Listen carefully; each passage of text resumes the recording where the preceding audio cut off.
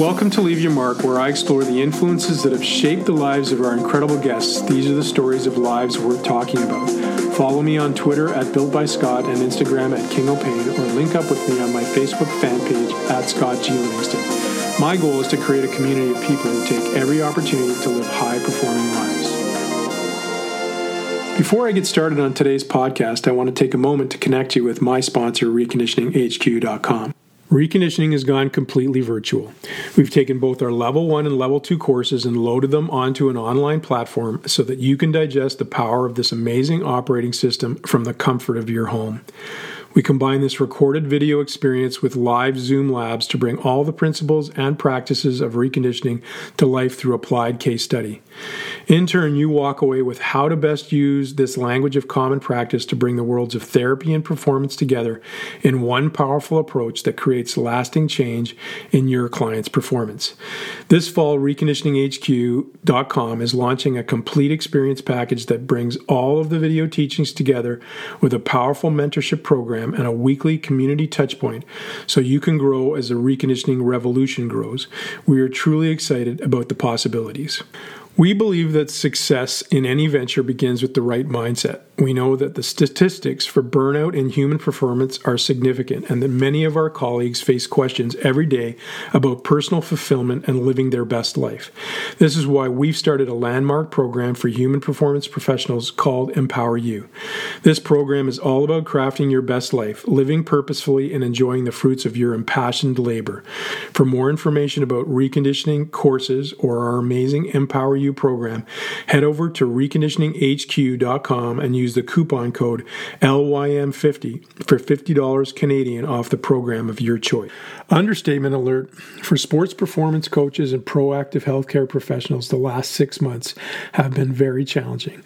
We are now seeing the permanent changes in our profession. How our services are delivered are affected, and we must adapt. Providing safe and effective health and fitness coaching has never been more needed, yet never been more uncertain. Matrix Fitness Canada wants to help you in your journey. Matrix Fitness is a premier brand of fitness equipment designed for organizations, professionals, and exercisers alike. If you are refreshing your facility, they can help. If you are in need of setting up clients with their home gym space, they can help.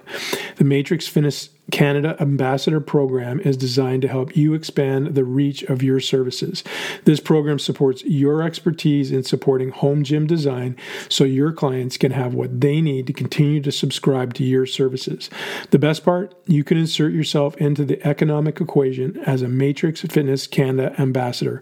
For more information on requirements to qualify and the details around their services, please connect with nikki.turner@jhtcanada.com. Welcome to our newest Leave Your Mark sponsor, Rep Performance. Rep Performance is a web application founded by NHLers Nick Foligno and his strength and conditioning coach, Callan McGibbon. Understanding the importance of the developmental stages and their impact on long-term athlete development, they launched an online performance for coaches, trainers, or teachers that would instill a foundation of fitness, share their story, and help them ensure no athlete slips through the cracks and they are equipped to succeed in sport and life. Visit them at repperformanceapp.com. Hello and welcome to Leave Your Mark. I'm Scott Livingston, and today I have the pleasure of speaking with Mark Bubbs. Mark is a naturopathic doctor, consultant, performance nutritionist for Canada Basketball and Altus, speaker, and former strength coach. Mark is also the author of the best-selling book, Peak, The New Science of Performance that is revolutionizing sports, an integrated and personalized approach to an athlete health, nutrition, recovery, and mindset, as well as regular contributor to Breaking Muscle and the Nutrition Advisory Board member for Strong Magazine. Mark has been working with elite and professional athletes, busy executives, and motivated individuals aiming to improve their health for almost 2 decades, using an evidence-based approach to nutrition, fitness, and lifestyle modifications. He regularly presents at health, fitness, and medical conferences throughout the world and consults with professional sports teams in many of the major professional leagues. He is also a husband and father of 3 girls. I am happy to have him with me here today. Welcome, Mark. God, appreciate it. Sorry I gave you the long intro there. We'll have to it's okay. the abbreviated version next time. Yeah, I find out many things by reading them, but I always like to finish with the father piece, because when you're a father of three girls, you deserve some kind of honorable medal of some sort or another. So finally, something in common with The Rock. So tell me about your life growing up. You're Canadian born, so you grew up where exactly? So I grew up in Oakville and Burlington, so just outside of Toronto. My dad worked for CCM, and the only, the hockey equipment company, and the only sport I didn't play was ice hockey. And I remember, our rep baseball team in the summer times, all the same kids were on the rep hockey team in the wintertime, except for me. And so I remember being like 8, 9, or 10 maybe, and asking my dad, like, how come I'm not playing? How come I never played ice hockey? And he says, well, first thing he says was, well, practice is at 5:30 in the morning, and basketball was after school. So it was that's sort of what got me into basketball. And it's funny how all these years later, I mean, this is before the Raptors and everything else, going back a little while. But yeah, so I grew up around Toronto, and that's funny, because I think, being parents, we don't always think about these things when we put our kids into sports, and then we have this revelation that, oh my God, I gotta sit out here, I gotta sit in this cold arena, or I gotta go do this or that. My daughter started playing basketball recently, and I was like, that's actually pretty good. Warm gym, running shoes is the only cost. Reasonable time of day, etc. Yeah, exactly. No equipment costs. Yeah, that's a big one, isn't it? So you grew up an athlete. So how does academia sort of grab you, and what grabs you in academia as you're growing up? Yeah, I mean, growing up, I was, played a bunch of sports, as I said, was always a, lankier ectomorph type kid. And later in high school was trying to add on the pounds, and was, getting successful at doing so. But then just getting, it seemed like I was full of mucus and run down all the time, and just always getting sick, which, not uncommon when you're in high school with all the training and lack of sleep and those types of things. But it was just, exaggerated. And so this is my last year of basketball, looking to really make a, have that sort of big final year, and just couldn't shake all these colds and flus. And so that was the first thing that kind of put the light bulb on around just food and nutrition, because, after going to see your family doc and a few specialists, it was someone who just basically said, hey, take a bit of this stuff out of your diet and see how you get on. And it was like almost like flipping a switch, which is obviously pretty rare when we talk about nutrition, but just taking some of those foods away, congestion goes down, mucus goes down, not getting colds and flus. And so even at like 18, you sort of think to yourself, something going on here, this is like mid 90s. But that was the first thing that sort of piqued my interest. And then, still wasn't sure what I wanted to do in university, but something around health, whether it was to be a GP or a chiro or something to do with, with food and an exercise, was definitely, even at that point, was a passion. Mm-hmm. So are your parents big influencers of you growing up, or are they more just letting Mark become Mark on his own kind of thing? Or are they drivers? It's interesting. My wife's British and my mom's French Canadian. And so that sort of French Canadian, French passionate side of being intense, that when I was growing up, there was a lot of just telling you what to do in French. It wasn't a lot of, today when we parent our kids, it's probably a better method of, options and everything else. But man, that's not how it was in my house. It was, my dad was, he doesn't speak French, but he was more of the laissez-faire, he was just more like he probably got off easy, actually. He left all the disciplines of my mom. So how did they meet, actually? So if the French Canadian and English Canadian guy get together, how does that all come down? I mean, they have a really funny story, actually. My dad was working for, I think it was Polaroid back in the day, and some of his colleagues had said to him, the secretary in such and such a department, I think she's single, go ask her out. So he goes and does it, but that day that lady's sick, and my mom's the temp. So he asked my mom out, and the rest is history. So it's amazing, this kind of sliding door moments in life, right? With that's hilarious. So how did the influence of French and English culture sort of affect you growing up, and how has it sort of changed the way you see things now, in some sense, having both of those cultures in your space? Yeah, I mean, it's amazing how as you evolve and as you grow up, you appreciate things more. Because when I went to an all French school, but in Oakville or Burlington, so these are English neighborhoods for anyone who's not from the area. And so in school, you speak nothing but French, but because your peers are can speak English as well, you sort of end up gravitating to English a lot. And of course, the teachers are always on you to make sure you speak French. And, it sort of feels like homework a lot of the time, and so, you're going through it and it's enjoyable, but on the outside of school, you're always speaking English. And so it was amazing how I didn't appreciate that as much until, I actually went to an English speaking high school because they had a better basketball team, but we'll leave that. That was a cause. It was a bit of a issue there, but it wasn't until actually after university, I went and lived in France for a year. And then it's like all those moments in your youth when you're growing up, you start to see things a bit through the lens of what your parents were, the goals that they had for you. And it was a really cool experience to be able to. I lived in Toulouse in the south of France, sort of a town with a university town where they have big companies like Airbus and things like that. So it was a really unique experience and a chance to, then you really start to appreciate languages and, kind of understanding some Spanish at that point as well, and English. And you just, until you get out of your atmosphere where your environment where you're at, you just don't, and of course being younger, you don't appreciate it. But yeah, that definitely played a role in the development, even though I was probably didn't realize it until then. That's cool. So you excel, relatively speaking, in basketball. Do you take that a long way in your young life? Or yeah, I was pretty good back in the day. Although it was sort of, then I was a tall kid at 12 or 13, almost 6 foot, and by the time I'm in grade 12, I'm just only 6'2". so I don't know what happened there in the middle, but and so this is where the passion was driven a lot towards things like basketball and baseball, but then golf was a bit of just a pastime.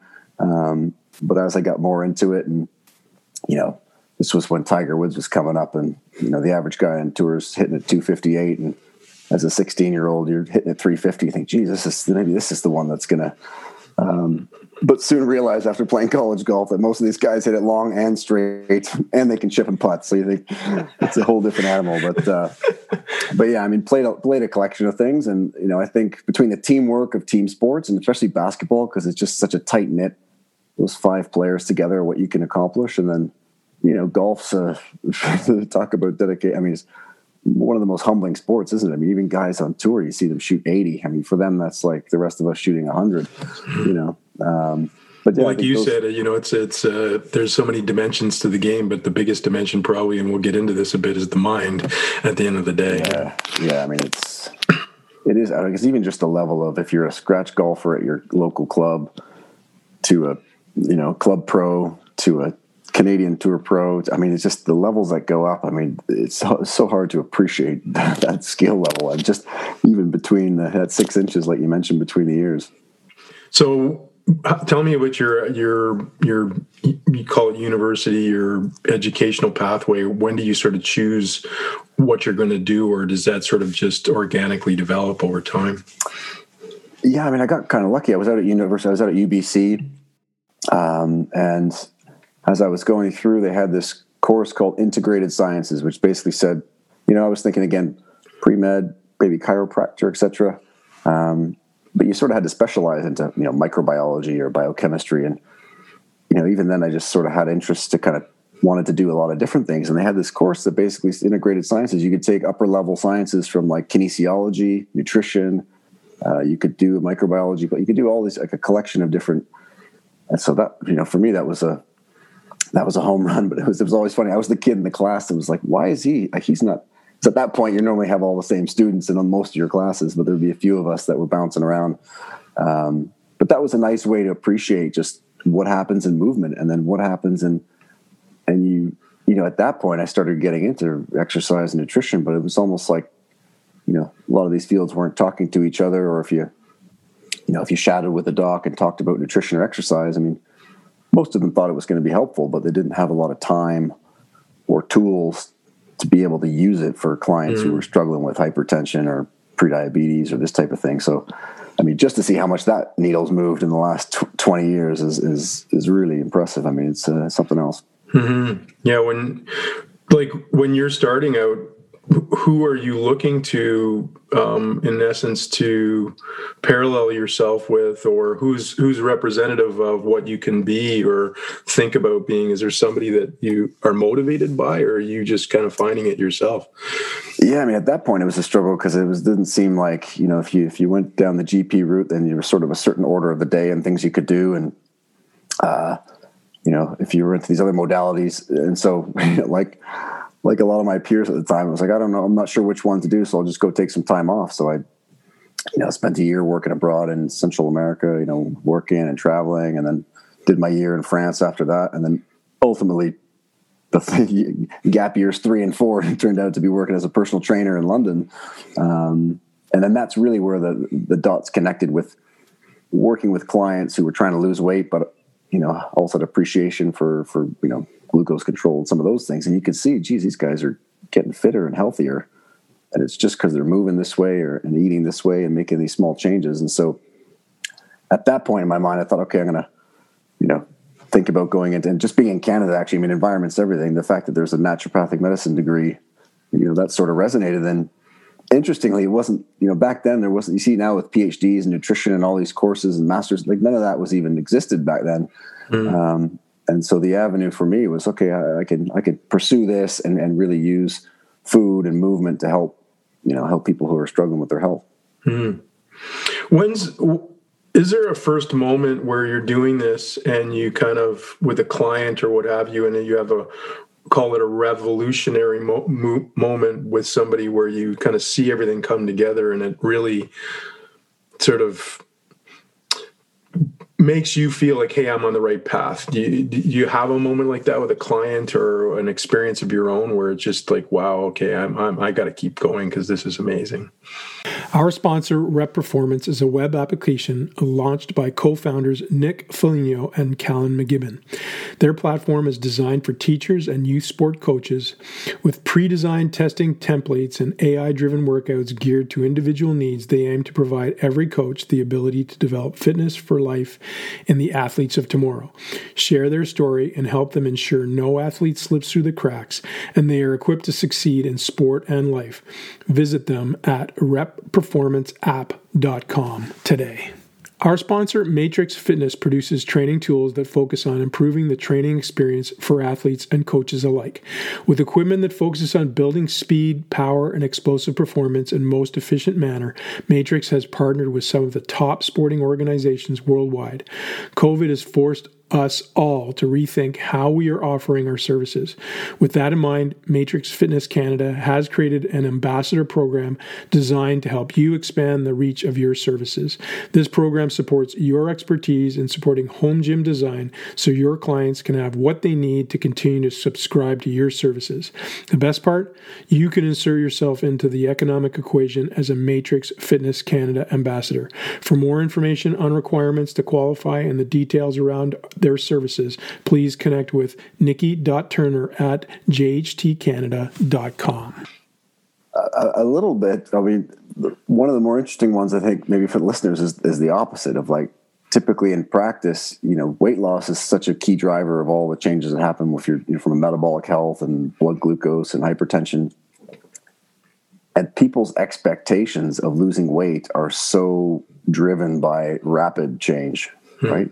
Everybody wants to lose a pound a day or, 14 pounds in a month or whatever it is.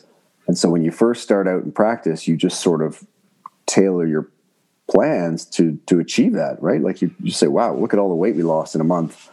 The problem is most of that weight's not fat, right? You can only lose so much fat in a week, and we're mostly made of water, and muscle weighs a lot. So if you lose a lot of that stuff, you can lose a load of weight. And so early on in my practice, you end up realizing that if I stick with this, they love it after the first month, things get slow in month 2. And if you want to work with someone for a long period of time, all of a sudden you've painted yourself into a corner, because now in months 3 and 4 and going on, metabolic rate starting to slow. We can't just keep trimming calories. And so we've set ourselves up for permanent roadblocks, and we have to go all the way back to square one. And so, that's when the lights kind of went on and this is where it helps with working in sport, of just being, we're going to take this slow and steady. And even though in the first month, people are going to be chomping at the bits to want to go faster, the more experience you get and everything else, you're able to kind of manage those things and say, hey, just trust the process. Things are going to keep getting these small gains in months 2, 3, 4, 5. Like that was the hardest part, because even initially you'd want to dovetail back to, okay, well, we'll just do something for them to lose a bunch of weight in the next week or two to make them happy. But again, you're going to sacrifice in the long term. So, right. A bit like with exercise, there's no sort of shortcut, is there? I mean, you sort of have to put the work in. You've got to follow a plan, and you can't really, fast track it that much. I mean, obviously working with the right people and the right plan helps, but even then, there's no substitute for just being consistent and showing up and doing the work. And that's not a very sexy message for most people, right? That's ultimately the message, but it's not so sexy sometimes when you're trying to sell it. I actually want to circle back for 1 second before we get into some stuff around that. But I'm curious, actually. I didn't know all the cultural aspects. So you've got French Canadian and English Canadian. You go down to South America. You go to France. You're living in England. When you talk about food, there's a lot of different food in those different places. There's the history, French Canadian foods. There's, English Canadian. There's, all these different things. So how does that actually paint or modify the way you look at all this stuff and how other cultures manage it and deal with it, et cetera, and what you've seen, Yeah, I tell you what, there's an example that might really highlight this. Like at university, I worked in bars and restaurants as a bartender to make money and pay for school and whatnot. And of course in North America, when your shift's cut, you go off and do your thing. You maybe eat some fries or something, but you're not, they're not taking care of your food. You pay for your own food. So I go over to France. I'm teaching English over there, but on the side, I'm working in the restaurant where the Stade Toulousain, so the big rugby club. And for those who aren't familiar, I mean, rugby in France isn't that big, except for this pocket in the south of France where it's just enormous. It's like American football. Like it's just, and all of a sudden these, the French population in that area, like they just shoot up like the size and strength of them. It's like a different person. And so I ended up working at this restaurant, really nice restaurant owned by the guy who owns the team. And, the first week there, the lunch shift is cut. And so, I got a couple hours to kill before the dinner shift. And then, the manager says, "Are you staying for lunch?" And I said, "Oh, okay, yeah, sounds good," kind of being. And so not only do we sit down for lunch on the house, we sit down with the head chef who runs the restaurant. We eat all the nice food that they would serve the clients. We're drinking red wine. In my mind, I'm thinking to myself, like, this is amazing. And so that was funny because it showed me how much it's embedded in the culture of food, because they weren't trying to impress any of their employees. This was just how they operate. And I found it interesting because in all the employees, I mean, we'd work our butts off, right? I mean, we love the restaurant. We'd work our tails off. We'd work late. So even when I think of teams building culture or organizations, you just think, if you treat people in that sort of way, of literally sitting down with the head chef and breaking bread and sharing wine. I mean, that was between the food piece and the kind of culture piece. That was one that really stuck in my mind. I said, geez, this is, and I think that's the hardest thing when we think of North America to Europe is food's just so embedded there in how they live. Spain, Italy, France, versus, us, it sort of is, but it's more like, should I go keto? Should I go plant-based? Should I go this? Should I go that? There's less wondering over there. I mean, there's adjusting, but not to the degree that we're sort of feeling our way out in the UK and in North America. Well, it seems at times, and that's kind of the reason why I asked the question too, is, having lived in a lot of different countries myself and traveled a lot, and I always see that dimensional conversation around, what should you eat, what shouldn't you eat, all these different kinds of things. And what I noticed when in visiting France and some of these European countries is that food is far more a part of the culture. The culture is about taking the time. The culture is about the investment in the quality of all these things that sometimes we don't, going back to your what's sexy, what's not kind of concept. It's not always about how the calorie construct is or what you're actually eating. It's about, how you're engaged in I call it the mindset of what this all means to you versus, just shoving food in your mouth and moving to the next thing. So and I'm just wondering what you've sort of observed and sort of cultivated from that yourself. Yeah. I mean, I think you hit it right on the head. I mean, I think, mirroring is such a big thing too, isn't it? I mean, when kids grow up in France, they just eat a certain way and then they eat that way when they're older. Like there's not, as much as we sort of like analytically try to, as we're dealing with this obesity epidemic and type 2 diabetes epidemic, we're trying to analytically inform people of what the right thing to do is. And it sort of comes back to the, Chip and Dan Heath's example of the, the rider and the elephant. And the rider, of course, is sort of like the thinking brain, and the elephant is, the unconscious, the emotional limbic system. And it's a nice analogy because obviously the elephant is moving the rider, right? The rider can try its best. And so, for them, it's so deeply embedded in culture. That's the elephant, right? It's just like they identify, hey, I'm French, I'm Italian, I'm Spanish. This is how we do things. And so there's less of like trying to convince. And I feel like, one of the shortcomings we have is we try to just give people information. Like, this is why you should eat this way. We're trying to just come at it from if we could just give them more information, then we could solve the problem. But we're not really getting to the core of why people are struggling, that emotional piece or the, tying it to that, getting a person's identity, those types of things. And so, from a big level, that's one aspect. And the other one, when we look at like Mediterranean diet, it's sort of the default gold standard. And when you look around all the countries around the Mediterranean, I mean, ultra processed food, the amount that they spend on ultra processed food is less than 20%. Places like Italy, it's like 13, and France is 14. And I'm over here in the UK. And if you get on a train in Paris and go to London, which is like 2 hours, and you step out the train station, ultra processed food purchasing goes up to 50% plus, Crazy. Which is the same in Canada and the same in America. And so when we look at all the problems in general health, I mean, this is part of the problem, right? Like our environment is loaded with a lot of calories. And if we're not sleeping and stressed, like it's normal to crave sugar, salt, fat, another glass of wine at night. Like these are just normal responses. And so it becomes difficult to have everybody swimming upstream, because if they're not, the current's pulling them down towards that. And if we tie this into sort of an athletic standpoint, like I always think of coaches, when we talk about performance nutrition, we're always focused on the athlete, but when we think about the coaches and their health, that has a big impact on the bottom line. When we think about the performance staff, they're staying up late, they're waking up early, they're not eating. Like all these things start to impact their ability to perform their best. And that's a conversation that I feel like only maybe just starting now around, around what we're doing to actually fuel the rest of the team versus just the athlete. No, absolutely. I'm going to circle back to that for sure, because that's a beautiful subject. You're obviously very passionate about what you do. How do you fall in love with it? What is it that makes you fall in love with your vocation?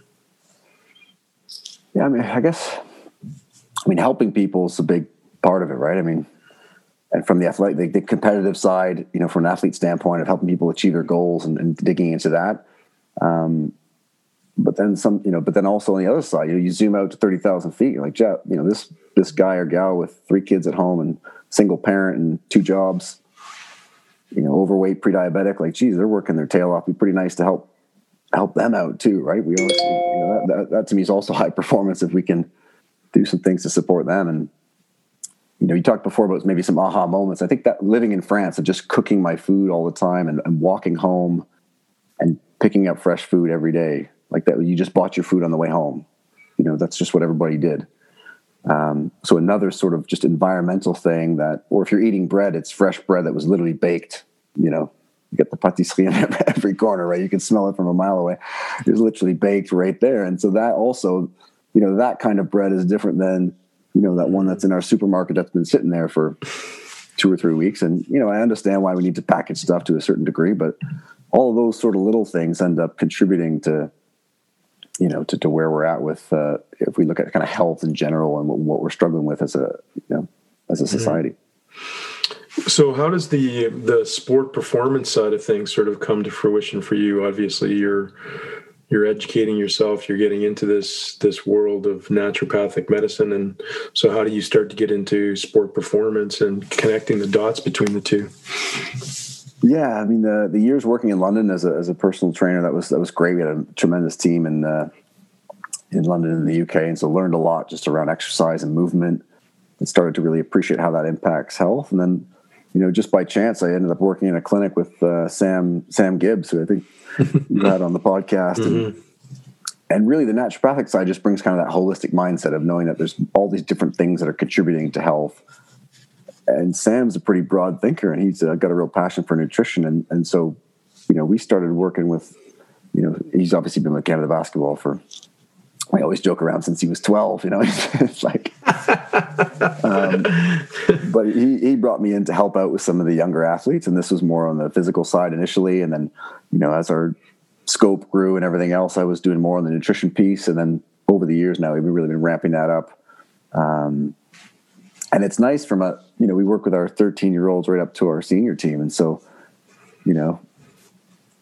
being able to work with kids when they're 13 or 14 now is becoming the real passion of, hey, if we get things right here, then geez, that conversation's a heck of a lot easier when they're 20, 21, 22, it's everything's just rolls into it nicely where, we're still having to, even though kids these days know a lot more than we did at 20, 21, there's still some education around fueling for basketball, because you can, a bit like, soccer or football as they call it over here. I mean, because it's a skill-based sport, you can get all the way up that ladder with just, for basketball, if you're 6'8" and 44-inch vertical and pretty skilled, I mean, you can make it all the way there without thinking about your nutrition too much. But ultimately, if you don't fuel enough, then injury risk, catching colds and flu, like all these things start to come in. And so, we've seen more of our, traditionally, when we started out, more of the older players, and when I say older, like late 20s, early 30s or mid 30s, getting more interested in nutrition to prolong career.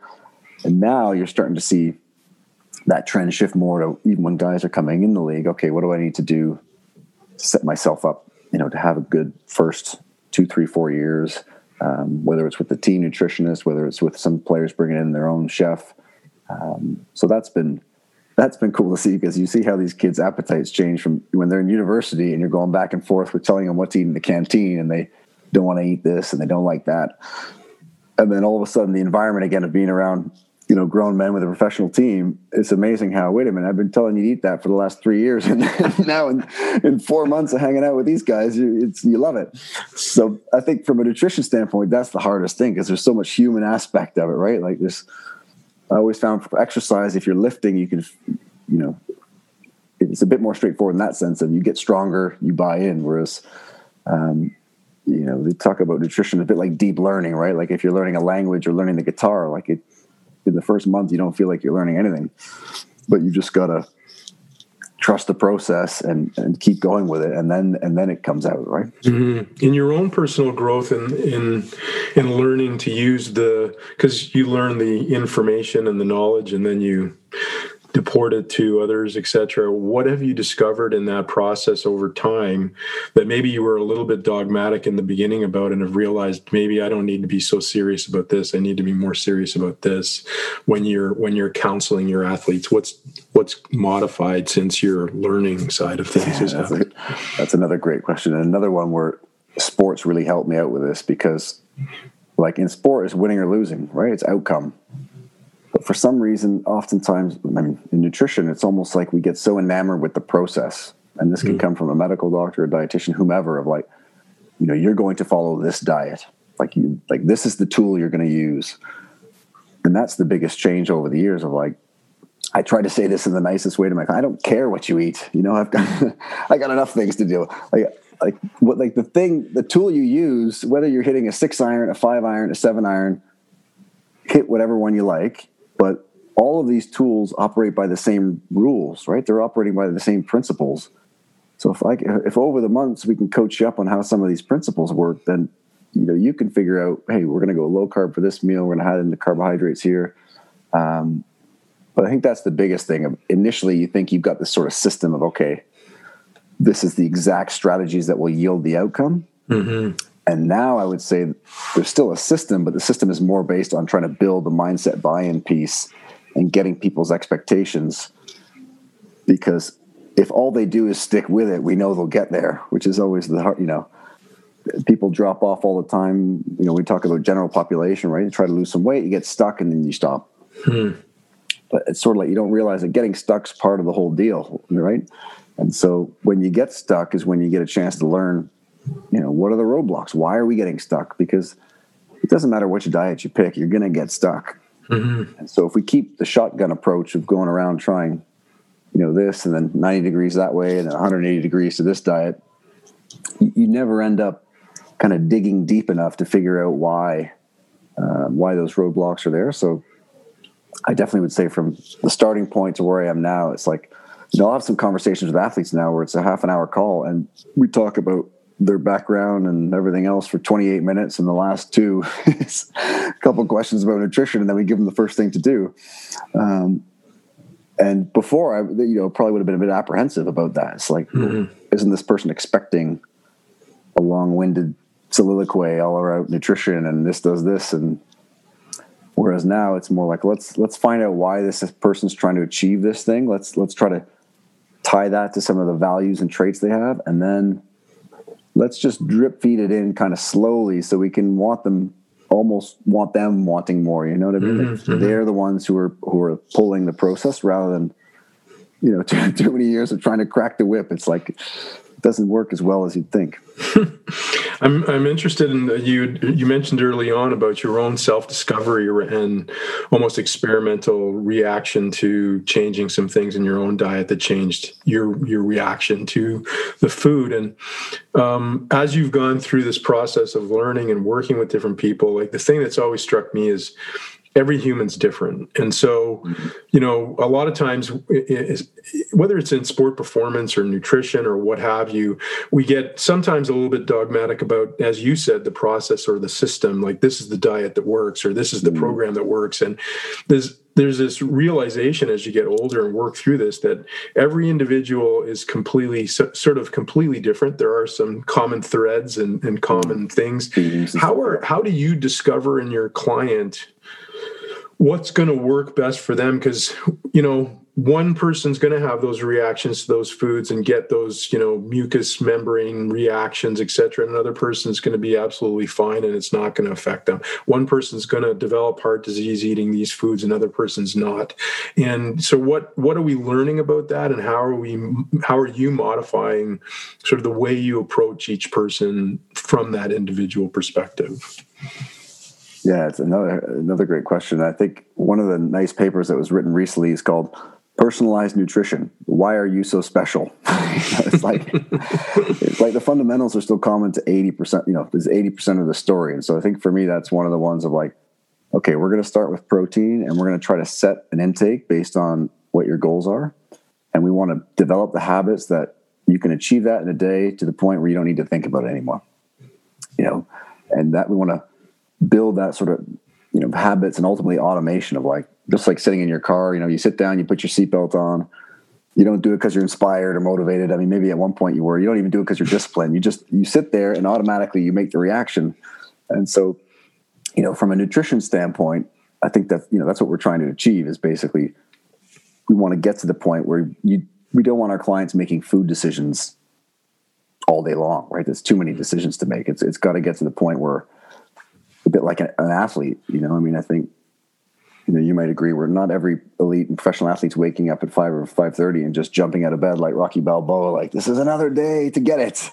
They're like every human. They wake up and hit the alarm and curse. But the difference is most of them don't even think twice about not showing up, right? They just do it.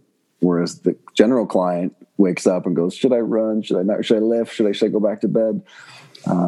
So that's one piece of trying to get those fundamentals and try to automate them. The other one, to your point, this is where we tend to jump full stop into protocols. So, for example, myself and back to that, my high school, early college was with dairy and whey concentrate and all these things that I was putting in that was helping me to get to, 190. And so back then, and it's funny now, when you're a certain age, you see trends coming all the way back, like vanilla ice is popular again, vegan diets, but like things come all the way. So back then I went to a vegan diet and I felt better. I felt great, and this is where I felt great for a while because the dairy was all gone, right? All the dairy was out of my diet. So it felt really good for a while. And all of a sudden, starting to get some fatigue, things aren't quite there. And so this is when you start to appreciate that you don't have to. It's nice to adopt a certain strategy full stop, because when you're learning something, it just provides real rudders of this is what you're supposed to do. But you start to realize it wasn't until I actually, even when I initially started traveling to Central America, I was still vegan, but I realized pretty quickly that was going to be a challenge for me over the course of a year. So I started adding more meat, more chicken, more fish, and I felt better. So now all of a sudden it was like, okay, for me, it has to be lactose-free dairy, or I can't do dairy, but now adding this other. And so that was a learning curve around, clients still do this, right? It's like, I'm going to go keto, or I'm going to go low fat. It becomes 100% all or nothing, all day long, all week long approach. And it's because they're busy people and they have other things to do in their lives. If you tell them for breakfast we're eating this way, they say, well, you want me to go keto then, or you want me to go low carb? It's like, no. Just that meal there, we're just going to reduce. And then the next meal we might. And so, that's a challenging part, because with nutrition, everybody eats. And so everybody's sort of an expert, right? And so trying to build in, okay, here are the fundamentals. But then on top of that, what we talked about of, okay, this person doesn't react well to this food or that food. We're going to turn that down, or we're going to make sure, some of the myths around things like even, red meat intake, if it's from things like steak or real foods, these things aren't causing adverse health outcomes. They're supporting better outcomes. So how do we, is that beneficial for this athlete? Because especially with female athletes, low iron, B12, all these things, somebody comes in, they've got a whole bag full of supplements, and you think to yourself, geez, we're taking 10 different pills and powders here. If we just eat this and this, we're going to save $100 a month, and we're going to correct for those things. And so I think that's where over time, just getting more comfortable with, okay, this is, and personalization can feel more sexy, but again, it's a smaller, a bit like being in the weight room. I mean, you've got your fundamentals and the things you need to get done. And then, from there you're adding on, and it's the same in nutrition. Well, it's the context of understanding sometimes, too, that I think people don't get enough of in their the process of education. Like you said it before, I think a lot of nutrition usually starts with a lot of people around weight management to some degree. In athletes, it's about performance. But the things that I find don't get spoken about a lot, and I'm curious what your thoughts are now about that, is how does food affect mindset, energy, mood? How does food affect, gut health, gut motility? How does food affect, your weight distribution or management? How does it affect true performance? So there's all these different factors, and I think we usually gravitate to one because that's the one we're trying to change. Like you see this in the performance spectrum all the time with athletes, like endurance athletes. Big conversation on the net now about what's the best way to feed yourself through endurance. And you're getting people yelling at each other about, well, you should eat this or you should eat that. Well, at the end of the day, they don't talk about gut health, gut motility, all that kind of stuff. So the person's shoving this food in for performance, but they feel like crap. So there's a lot of different factors. How have you, in some sense, objectified or created objective measures around that in terms of your performance spectrum, so that you're kind of dialing each thing for your athlete in a way that you're covering those bases versus just focusing on one performance outcome? Yeah, I mean, I think a good place to start is around, it's almost the opposite of dealing with the general population. Like with athletes, we're trying to get as much fuel in as we can, especially the more elite they get. A sport like ice hockey, basketball, football. I mean, any sport there's contact, there's going to be increased caloric demands. Sports with a lot of stop and start and accelerations, decelerations, like basketball or soccer again. And so we need to get a certain amount of fuel on board, which means that eating some, less than ideal foods or less than clean foods is actually okay. The problem is we then start to, if we just get really reductionist and say we need this many carbs and this many calories, we start just pumping in then, the sport drinks and the sugars and this bar and this cereal. And this is when we can start to get into problems.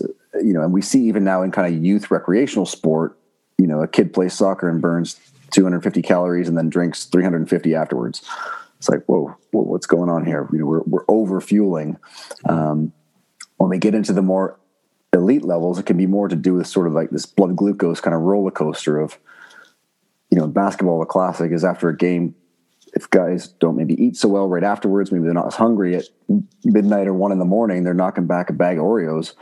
And it's like, well, wait a minute, that's not the right time. If you had that bag of Oreos right after the game, we might actually have a different effect. And so it does become confusing even for, let's say, parents who are working with youth elite athletes, because it's like, no, we want your kid to have some fruit juice or this type of drink to get enough calories in.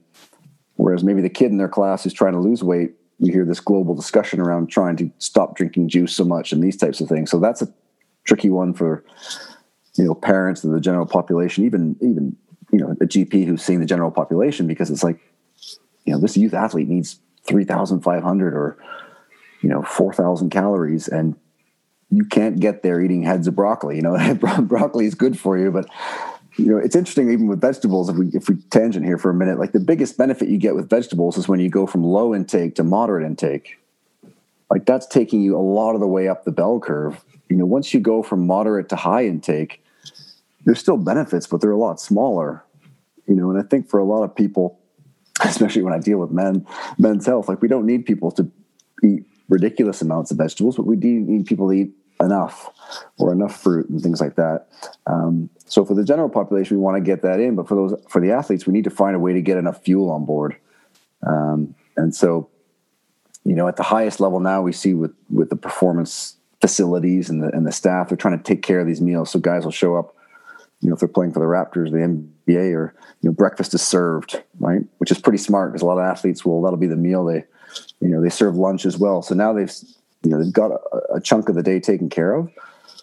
But from that high level, we need to increase that meal frequency as best we can, because that's the simplest way to get people to eat more calories, more protein. It's just to say, hey, you need to eat 6 times because the chances are we're going to hit it if we give you more chances to consume. Mm-hmm. Whereas again, in the general population, we're almost trying to give the opposite message, right? You don't need to snack between breakfast and lunch. You've got plenty of calories on board. You can get there. It's almost like getting back to what our parents used to do, right? It was breakfast, lunch, dinner by 6 p.m. and then it was over, right? Right. So those are some of the different things to sort of consider. And I think with athletes, it's more around trying to get the simple sugars in immediately before, sometimes during, immediately after, but less so of just saying, well, this kid doesn't play till 4 p.m. and it's 10 o'clock in the morning, and we're going to give him all these really, high carb, high calorie, mainly carbohydrates that'll drive glucose levels. These snacks that's going to be really setting them up for energy highs and lows throughout the day. It's probably a short-sighted strategy. So tell me about the personal journey of writing a book about all of this. So when do you decide you should write a book, and then when do you slap yourself for trying to do it and then complete it? As I'm currently writing my next book, I'm in the slapping myself mode of what are you doing? And it's funny because this book's all about midlife. It's about the things that shift in midlife. But I think early on, I just found that if you sit down and talk to somebody in a visit, so you're verbally giving them the story and the instructions, because so much of it is just listening, people aren't that good listeners, right? They're much better. The thing I like about exercise is I'll show you how to do it. You watch, and then you can see, and obviously there's variations on that. But what I found was when I gave people things to read, they had the time to sit down and absorb it on their own. And so I was a little bit amazed at how much progress or how much buy-in or how much understanding clients could get of like, okay, this is the whole story, and so that's what led me to say, okay, well, why don't we just put all this down, the general kind of theme of philosophy, if you will, and then people can take their time to digest it or go to certain areas. And I think that the biggest thing is just around that sort of buy-in, because there's just not enough time, and even an hour visit. And again, this comes back to the rider and the elephant. Like if in the hour visit, and you talk about things that have changed over a career, I used to spend most of that hour, once we were done the intake, of telling the person why and how this is going to work.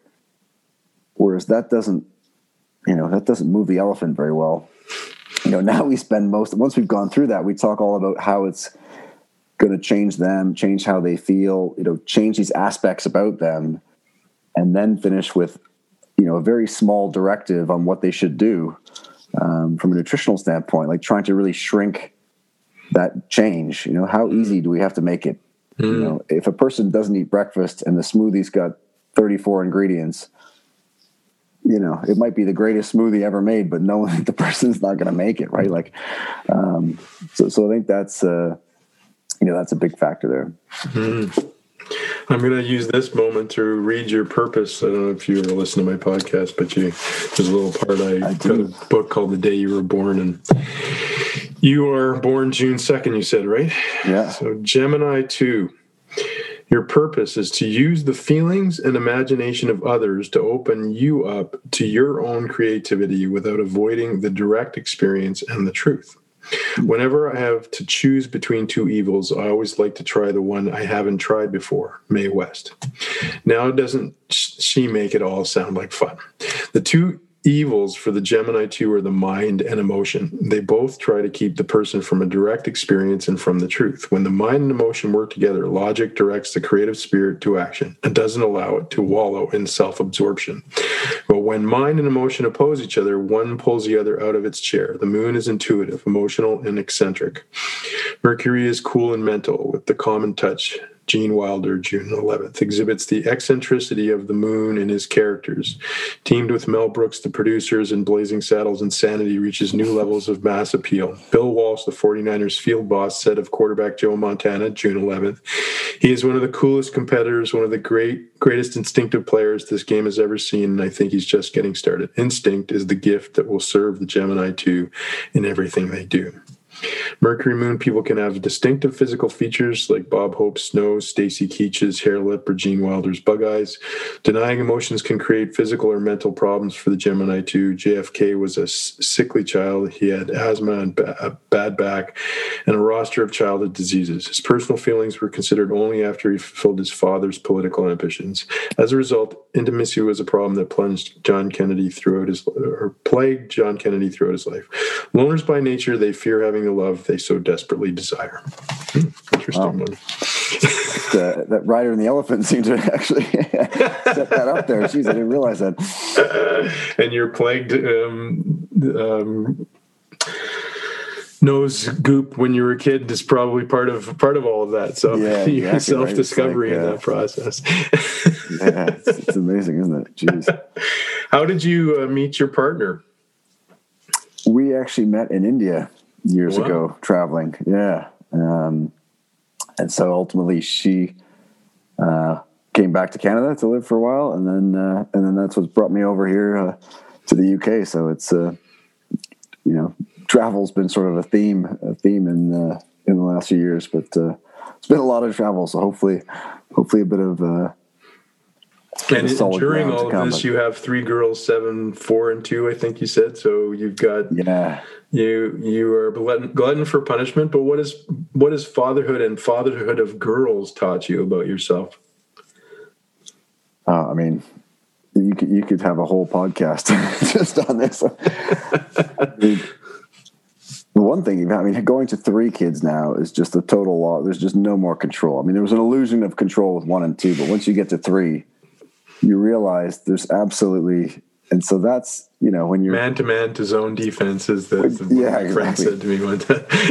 You become a bit of a control freak and you realize there's no more control. You have to, I always thought in yoga class before that was meditation. I'm like, okay, this is really meditation here with kids going left and right. But it's been fun, and having girls. It's interesting when you see, I don't know, for a dad, I always thought, with a son, you're just familiar with sport, and so the connection is just okay. We could.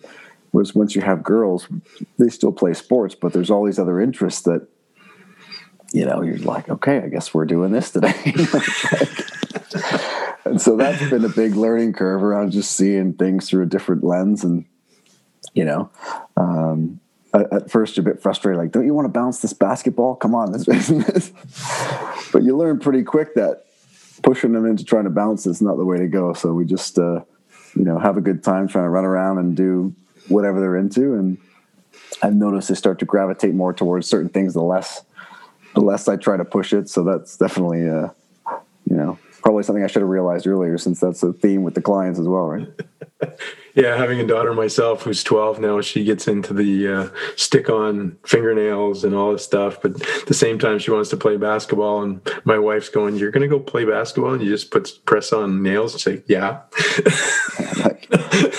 That's no how question. I hope we roll in my house too. It's like, let's have the best of both worlds here. Tell me about this next book. What is it you're trying? Where are you going with that, and what are you trying to sort of examine in doing this next one?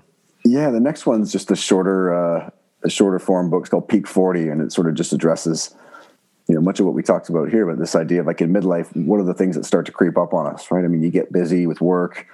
You're not sleeping because you have kids at home or because work's busy, and then all these little changes start to happen, and all of a sudden you realize you maybe don't have the energy, or some of the high blood pressure, or some of these things start to crop up.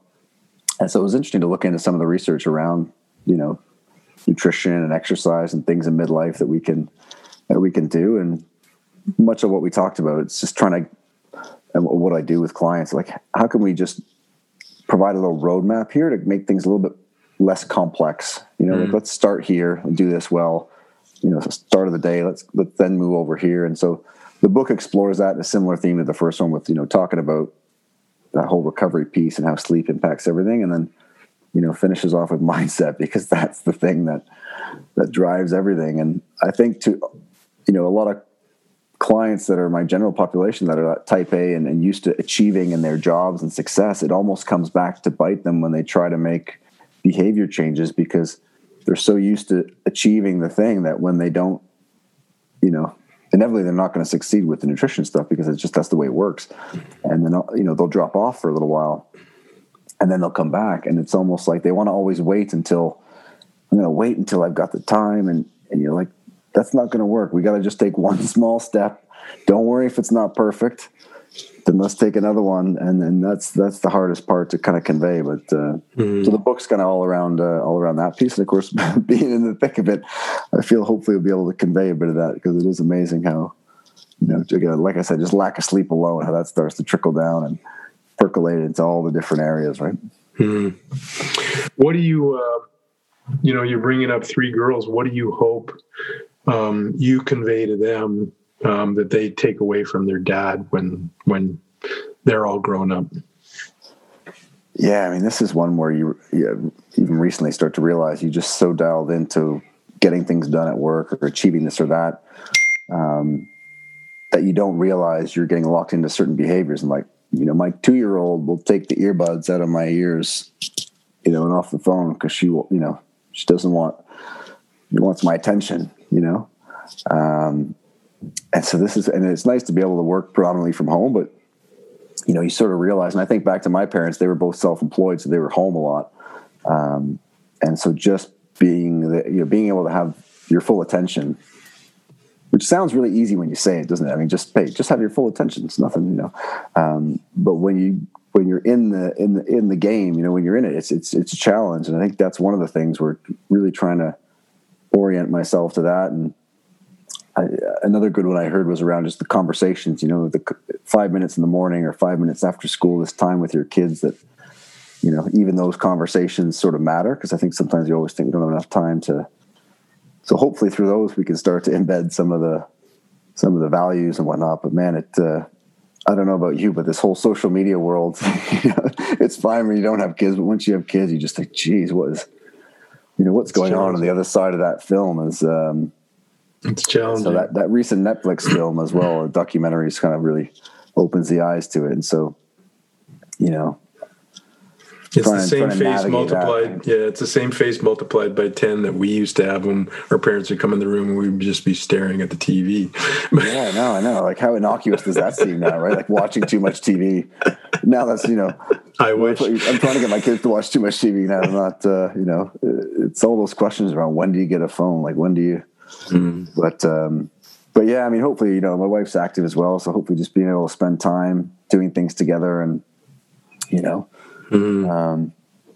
Well, I have found in that, that the engagement in sport and activity and physicality, and that's a huge part of the counterbalance to all of that, for sure. When you don't engage. And so the fact that you guys are active people and doing active things is a positive influence, that at least if you can fill some of that time with things, because, it's an easy go-to when you don't have things to do. Right. And that's one of our problems as humans, which I'm discovering as I get older, is this, we don't do well with space. When we have space, we fill it, and it's what we fill it with. And social media has become, or playing with our devices has become, an easy way to fill space.